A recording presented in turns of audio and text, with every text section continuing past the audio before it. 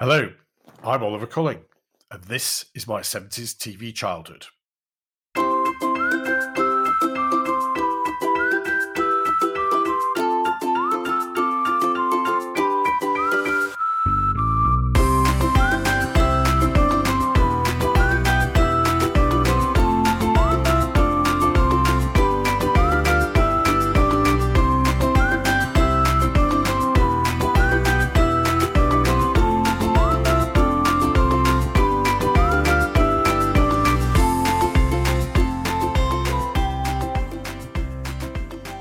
Hello again, and welcome back to my 70s TV childhood. A particularly big welcome if you're listening for the first time.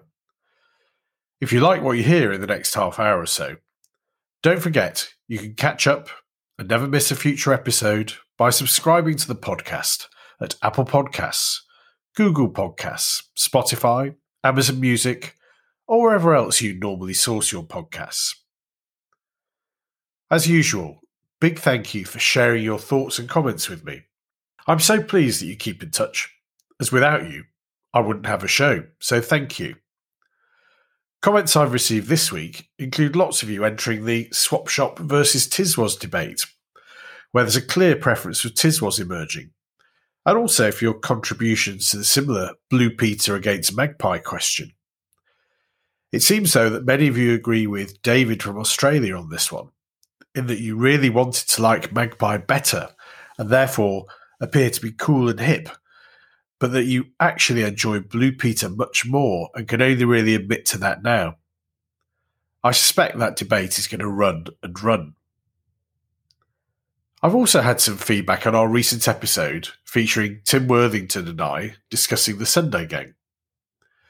Some of you feel that we painted too bleak a picture of Sunday broadcasting and, in particular, ignored a mainstay of the BBC's Sunday schedules, which many of you seem to have loved, the Sunday classic serial. Well, sorry for neglecting that. Those serials were a big part of my and my family's Sunday viewing, so this episode will try and put that right. My mother was an English teacher and a great authority on Dickens, Thomas Hardy, and the Brontes. She used to give lectures on them to various groups in Warrington and beyond, and developed quite a reputation as an entertaining and very knowledgeable speaker on those authors. She was always interested in learning more about her literary heroes and heroines, so I was delighted when my father agreed that our annual family holiday was to be in Dorset in 1974. It was her big chance to follow in the footsteps of one of her most admired authors. So the rest of us were condemned to spend a week following the Thomas Hardy trail, which took us all around the county, visiting places and landmarks which played significant parts in some of Thomas Hardy's Wessex-based novels. My mother didn't drive, not an unusual thing in the 70s, where, often than not, each household had no more than one car, which was exclusively used by the men of the house. And so often, with discussions in this series, things really were a bit different in the 70s. Well, the upshot of this was, when we were in Dorset, we drove around lots of country lanes, stopping every now and again at a stone bench, which might have been one Hardy mentions a character sitting on in The Mayor of Casterbridge, or to look at a bollard upon which someone in Jude the Obscure swears an oath, or something like that, I don't quite remember. My mother was delighted by the whole experience. The rest of the family, especially me, age 7, were not. I was absolutely bored rigid. In time, though, I came to appreciate the storytelling of classic authors, but not necessarily in the way you might imagine. As I'm amongst friends, I have a confession to make. Now, I hope my English teachers aren't listening to this episode, as I need to share a secret with you. Don't tell anyone. But I haven't read half as many of the great literary classics as I might appear to have done. I can engage in detailed discussions on the works of Charles Dickens, Jane Austen, the Brontes, and Thomas Hardy. I can even do a reasonable job on James Fenimore Cooper. But the truth is, I haven't read that many of their works. So how can I converse with such authority on their works?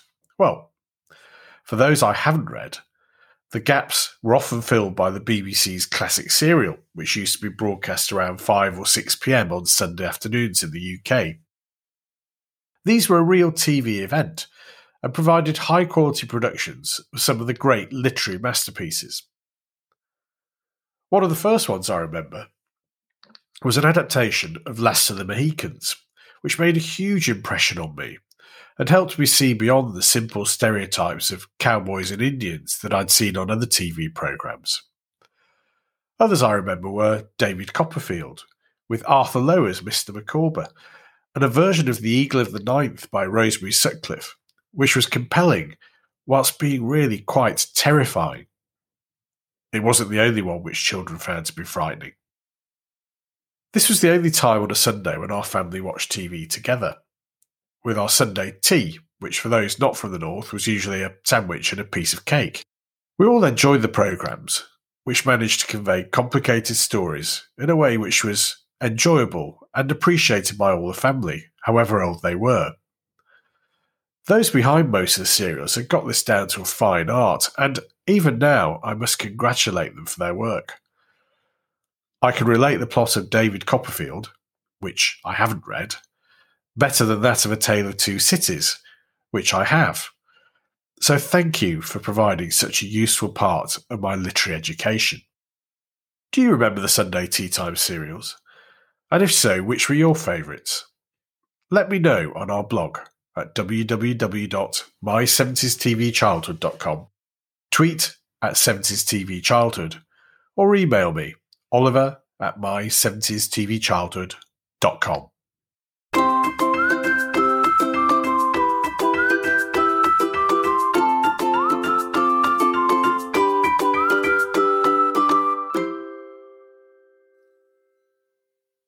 I'm really delighted and excited to welcome back Tim Worthington, who joined us on a previous episode when we were talking about the Sunday Gang.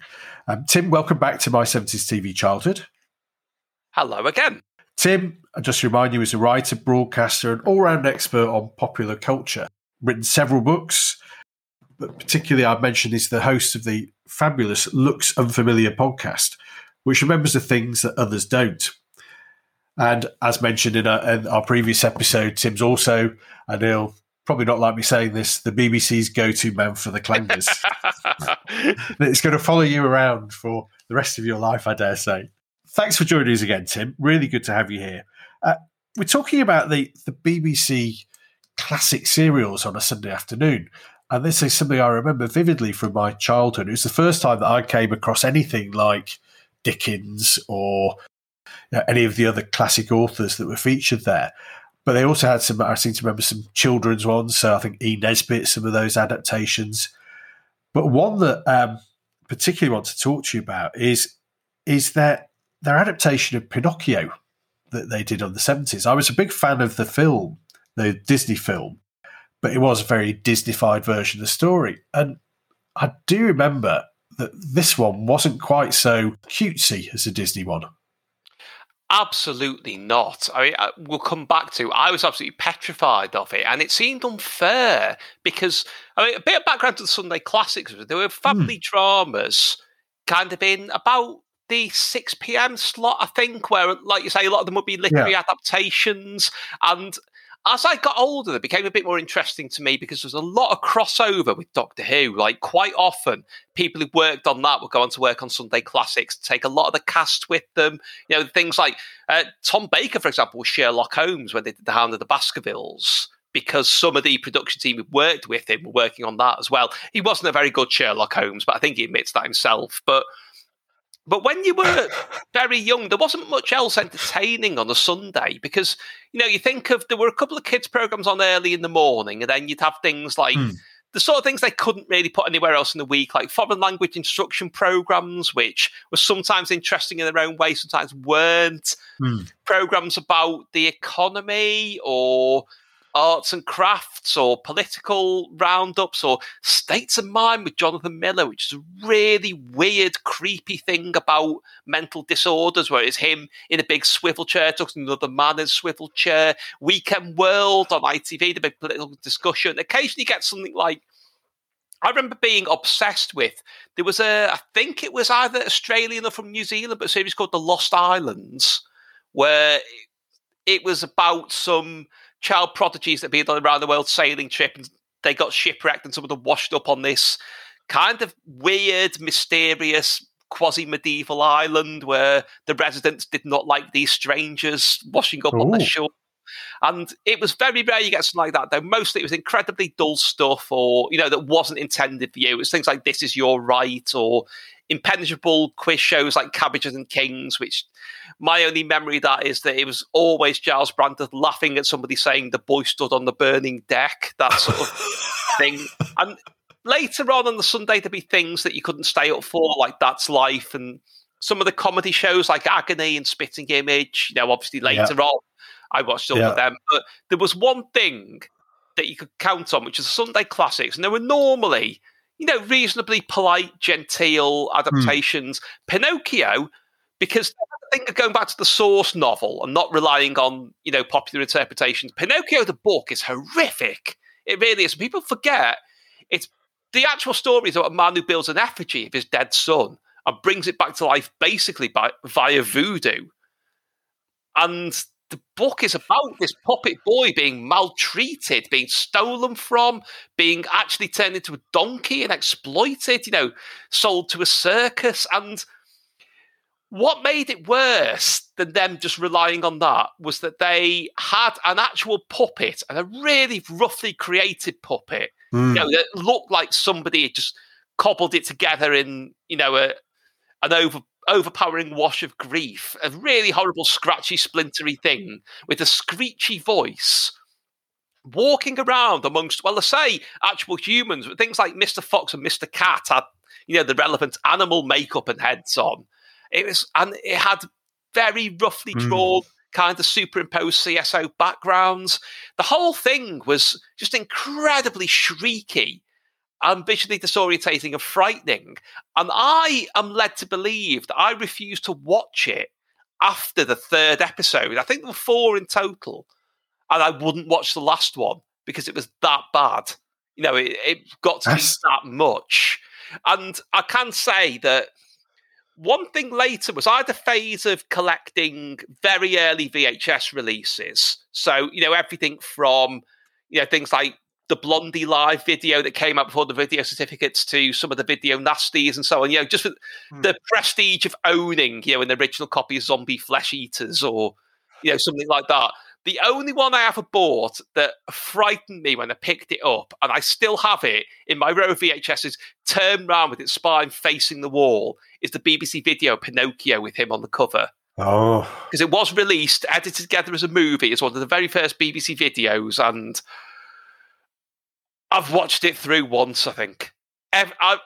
Everything about it came flooding back when I watched it, and yes, that's my summation, basically.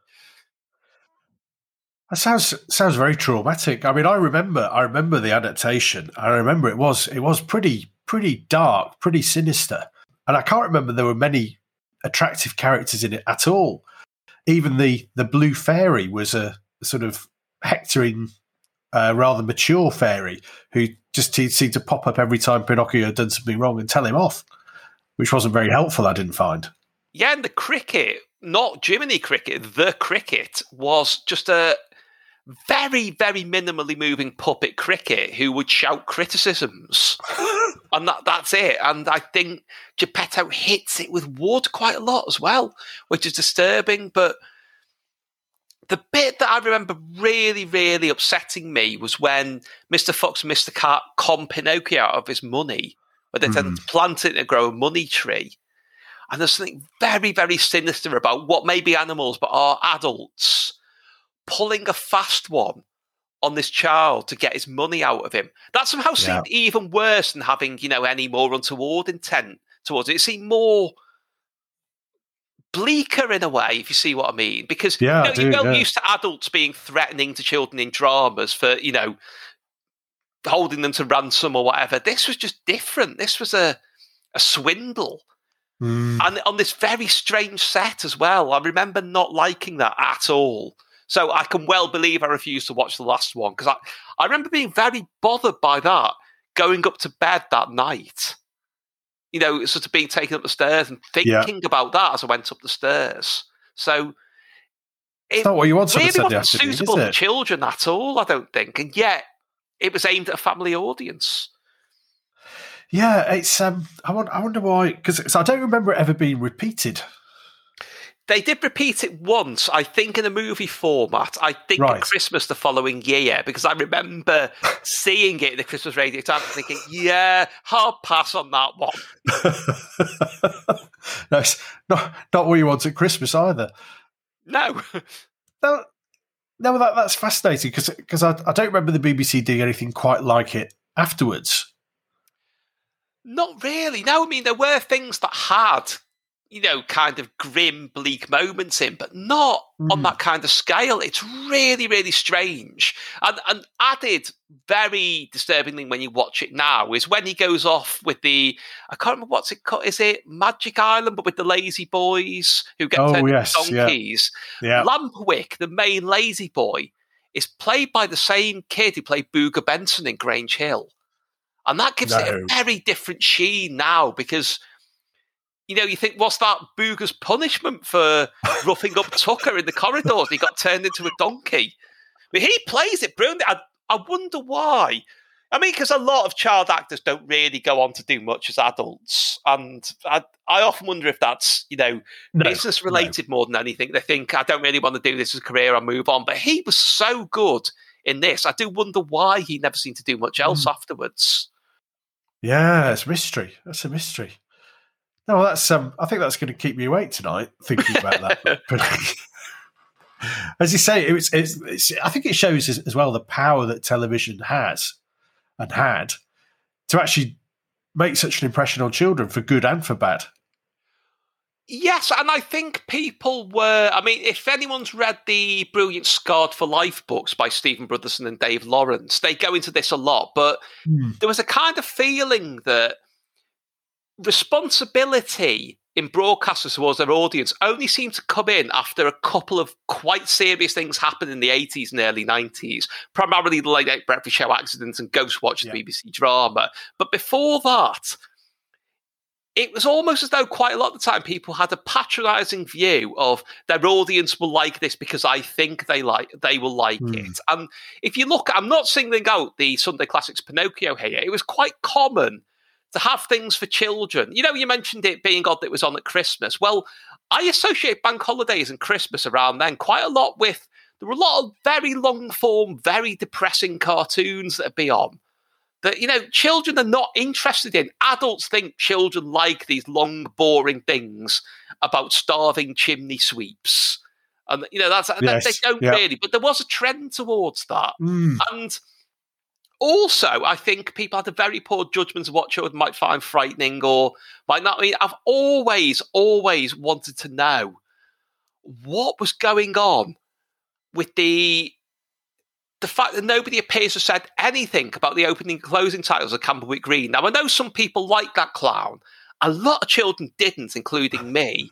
Somebody must have seen that at some point and said, like with a test card, children aren't going to like that. Similarly with other things. I trying to think of a good example off the top of my head. I mean, I know quite a few people who are frightened of Wurzel Gummidge, which I can see that. Must have looked at that and thought, well, that's good, but also, should we account for the fact some children will be quite frightened by his appearance? And it doesn't seem to have been a thing at that point that people would give that consideration. And I think they, with the best intentions in the world, they made this Pinocchio thinking this will be great for children, and it didn't turn out that way. I mean, sometimes you don't realise until the thing's actually broadcast, or it's like the way, you get people saying, oh, I didn't realise X and Y single I made wasn't that good until it was ready and it was too late. It was kind of like that when you're making something, you're not sure what the end product will be like.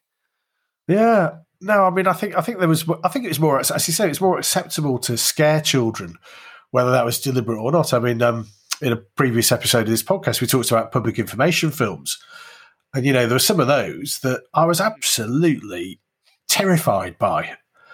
Even now I hesitate going onto a farm because all these things can happen in a farmyard. Well, it's interesting you say that, because I once asked my mother if she ever thought, because with so many children and so many things we're frightened of on television, what if she ever thought anything had gone too far?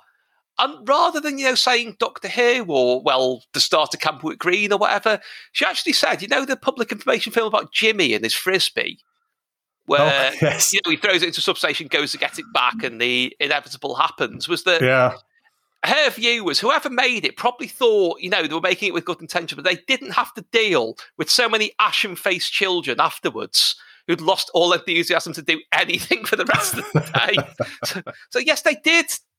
They didn't seem to know where to draw the line, how to get something across without the brute force aspect to it. No, I think that's right. Well, thanks for that, Tim. That's really fascinating. I mean, as I say, I think I'm probably going to have nightmares tonight thinking about Pinocchio.